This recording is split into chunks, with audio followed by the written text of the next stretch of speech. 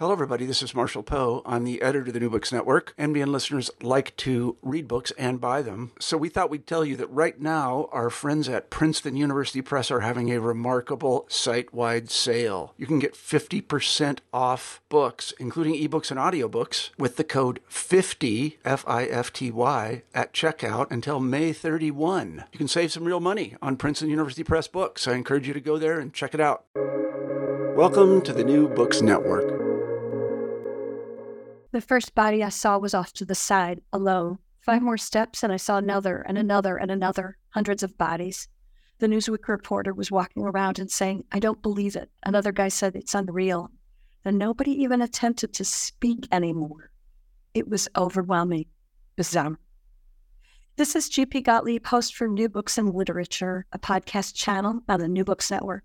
Today I'm talking to Annie Dawid about her new novel, Paradise Undone. It opens November 18th, 2008, on the 30th anniversary of what has come to be known as the Jonestown Massacre.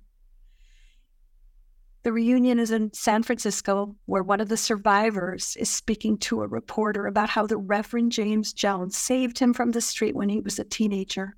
He explains how the People's Church had been a haven for people like him, how a church doctor stockpiled Thorazine and used it to neutralize those who disagreed with James Jones, and how 917 people died in a murder-suicide in British Guiana that day by order of Jimmy Jones in Jonestown, British Guiana.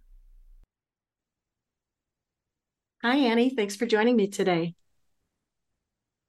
Hi, Galit. Thank you so much for having me on your show. So you write in your acknowledgments about how you came to be interested in researching Jimmy Jones, the People's Temple, and the Jonestown Massacre. Can you explain that?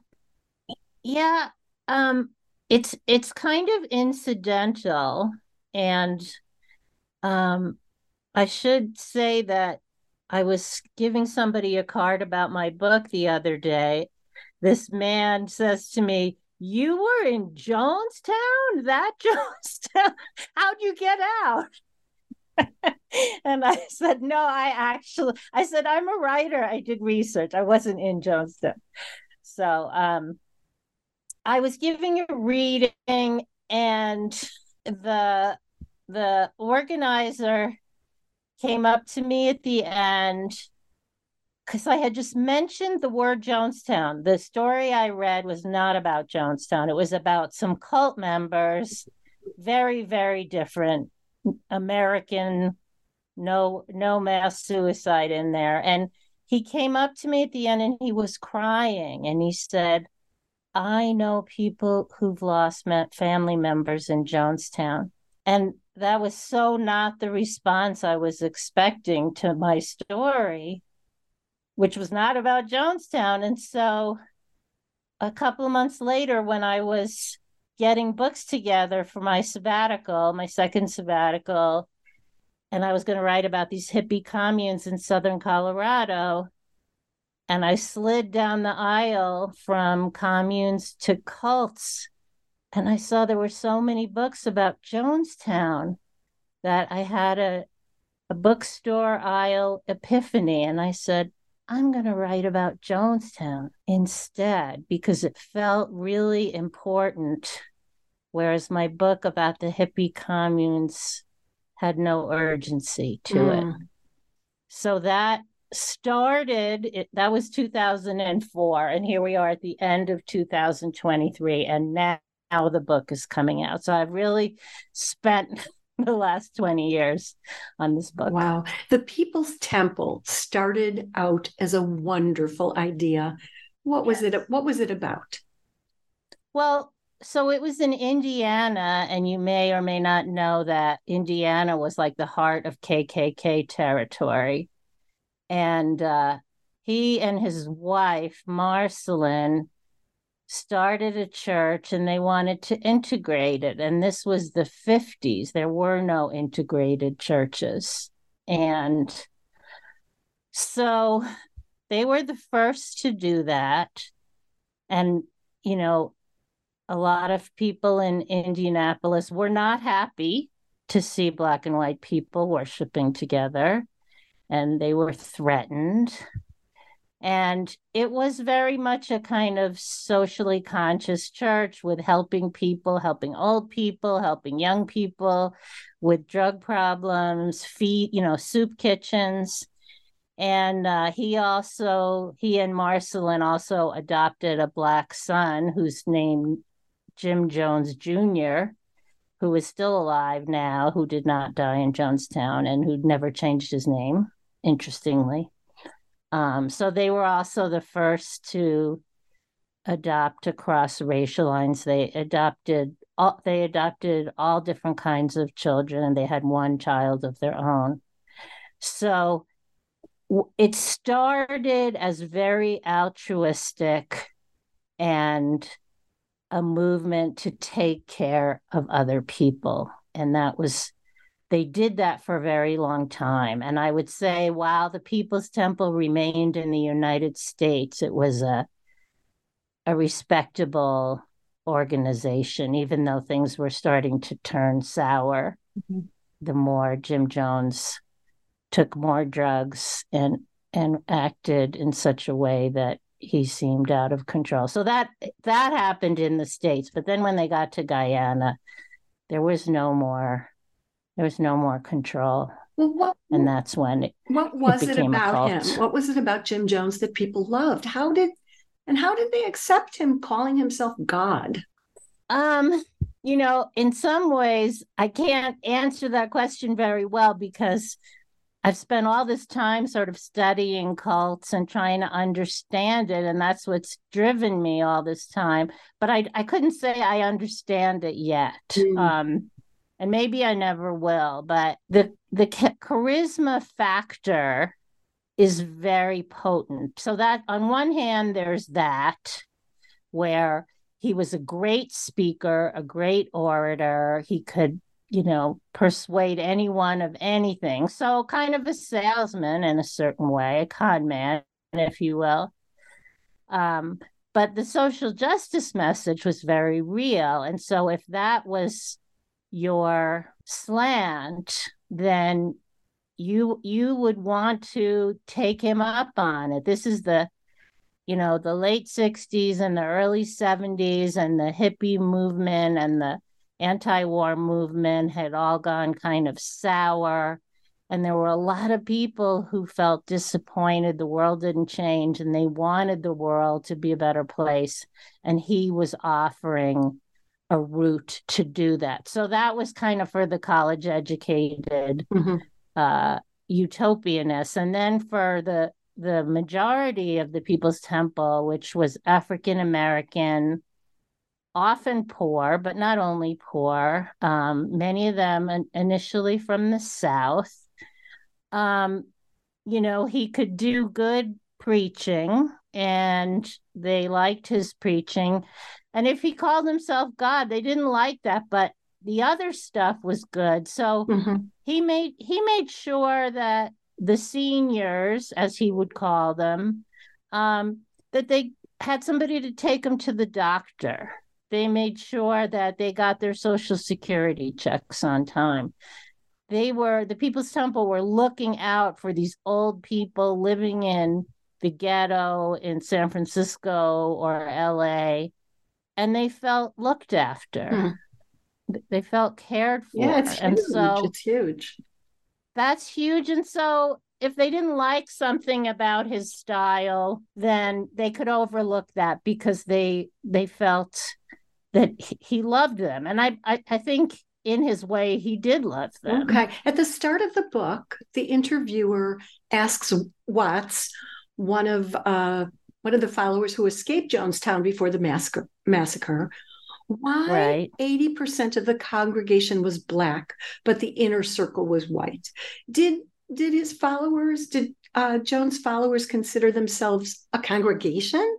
And can you address the racial disparity? Well, I mean, I would say the racial disparity regarding who's in charge and who's not is about racism, even though, he was anti-racist in all of his talk. In practice, he basically had all these young white women running everything because they were very good at it and he could manipulate them. Mm-hmm. So there's nothing good to say about why there's that power disparity. As far as the congregation, I mean, I've read in so many different places how he was a master at changing his tone to suit the audience. And he would go to Black churches that had big followings, and he would study their preachers and, model himself on the good stuff. And he tried to steal congregants away from other churches. That was part of what he did. Watts says that the guy who was being interviewed, he says that living in Jonestown in Guyana was better than life in the States for many who were poor, especially the elderly. Can you say more? Yes. I mean, if you've ever seen any of the pictures from Jonestown, it's tropical. It's the jungle. They all have their little dormitories, and there are gardens, and there are boardwalk walkways. And I mean, if you compare living there, and there's no crime, there's no worry about, am I going to have to spend my money on rent and not go to the doctor? I mean, you would be taken to the doctor or the dentist. And so if you compare that with living in the ghetto in Watts, for instance, and worrying you're going to get jumped, you might step on a needle, all that sort of thing. I mean, I can see why that rural life in which you are looked out for, you may not have that much individual freedom, but you don't have to worry all the time about your safety and if you're going to have enough to eat. I think that sounds quite attractive. We've learned a lot in this country about autocratic leaders, including a recent president, but it seems that we've forgotten, those of us who were alive and paying attention, how disdainful we felt when we heard that people followed Jim Jones to British Guiana and then at his command took their own lives. The expression "drink the Kool-Aid" comes from that massacre. Can you address that? Well, the expression "drinking the Kool-Aid" has stayed with us, and many people talk about Trump as another kind of Jim Jones. He's very like Jim Jones in that he's persuading many people, although in this case the numbers are far bigger than 1,000 in Jonestown, to do things which go against their health, their quality of life, for instance, COVID times. And people called them brainless and zombies and terrible followers. But now we've kind of lost, for many have lost the initial origin of that. And drinking the Kool-Aid means just sort of swallowing the party line without questioning anything. And I would think that's always a negative thing to do, but I'm not a follower. Mm-hmm. And so we seem to have so many people who want to follow these days. And it was sort of 'twas ever thus, right? Yeah. There's always been people who accumulated followers for better and for worse. And Jones started as a for better, where people were helping poor and drug addicts and making their lives better. And then it really deteriorated when they left the U.S. for Guyana. So it wouldn't have happened if they had stayed in this country. I know that. Let's address Congressman Ryan's death. Who were the armed forces that followed Jim Jones' directives? So he had a number of young men, mostly African-American young men, who he appointed to be security for Jonestown. And he was terribly paranoid. And the more drugs he took, the more paranoid he got. So they ended up having these armed patrols. And so these were young men, and they either had guns or they had cutlasses, and because they didn't have a lot of weapons. And so he sort of anointed them with this power to be in charge of life and death. And he told them to go to the airstrip and start shooting, and they did. But what's important to remember is 909 people didn't all swallow Kool-Aid willingly. There were a third of them were children, a third of them were elderly, so they may or may not have had their own will. And then for the other 300, there were men with guns who were walking around and pointing their guns at you. Drink it, drink it. And then if you didn't want to drink it, there were needles that you were administered poison. So it wasn't, we always called it this mass suicide, but it's really more of a mass murder than a mass suicide. You know what? It's so true. If you say minors can't make their own decisions, then 300 of those 900 were murdered. And then a lot of the old people were feeble. Dr. Schlacht sounds like a horrible person. Was he really an MD? And how did he accumulate all those drugs? How did he justify drugging anyone who was discovered wanting to leave? And how did he come to follow Jim Jones?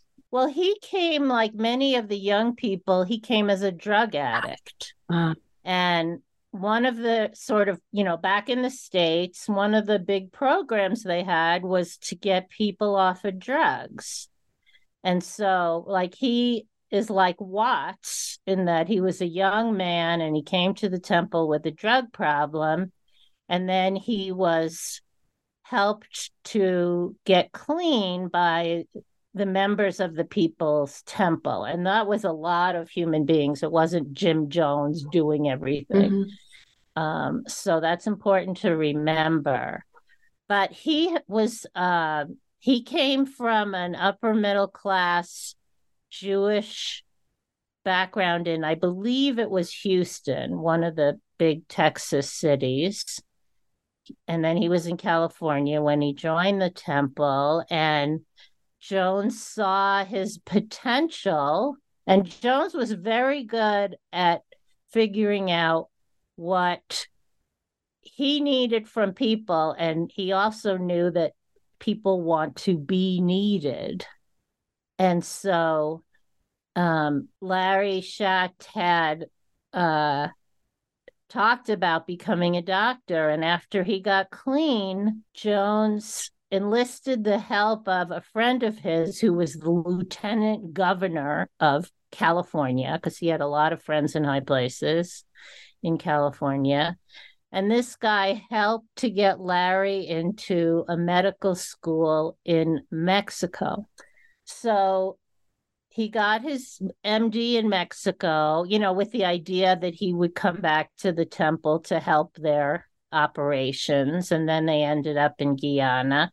And really, as the head of all the services for this area in Guyana, he could just order. I mean, you could say there were no or not enough sort of safety protocols about ordering drugs. He was an MD and he ordered all this Thorazine.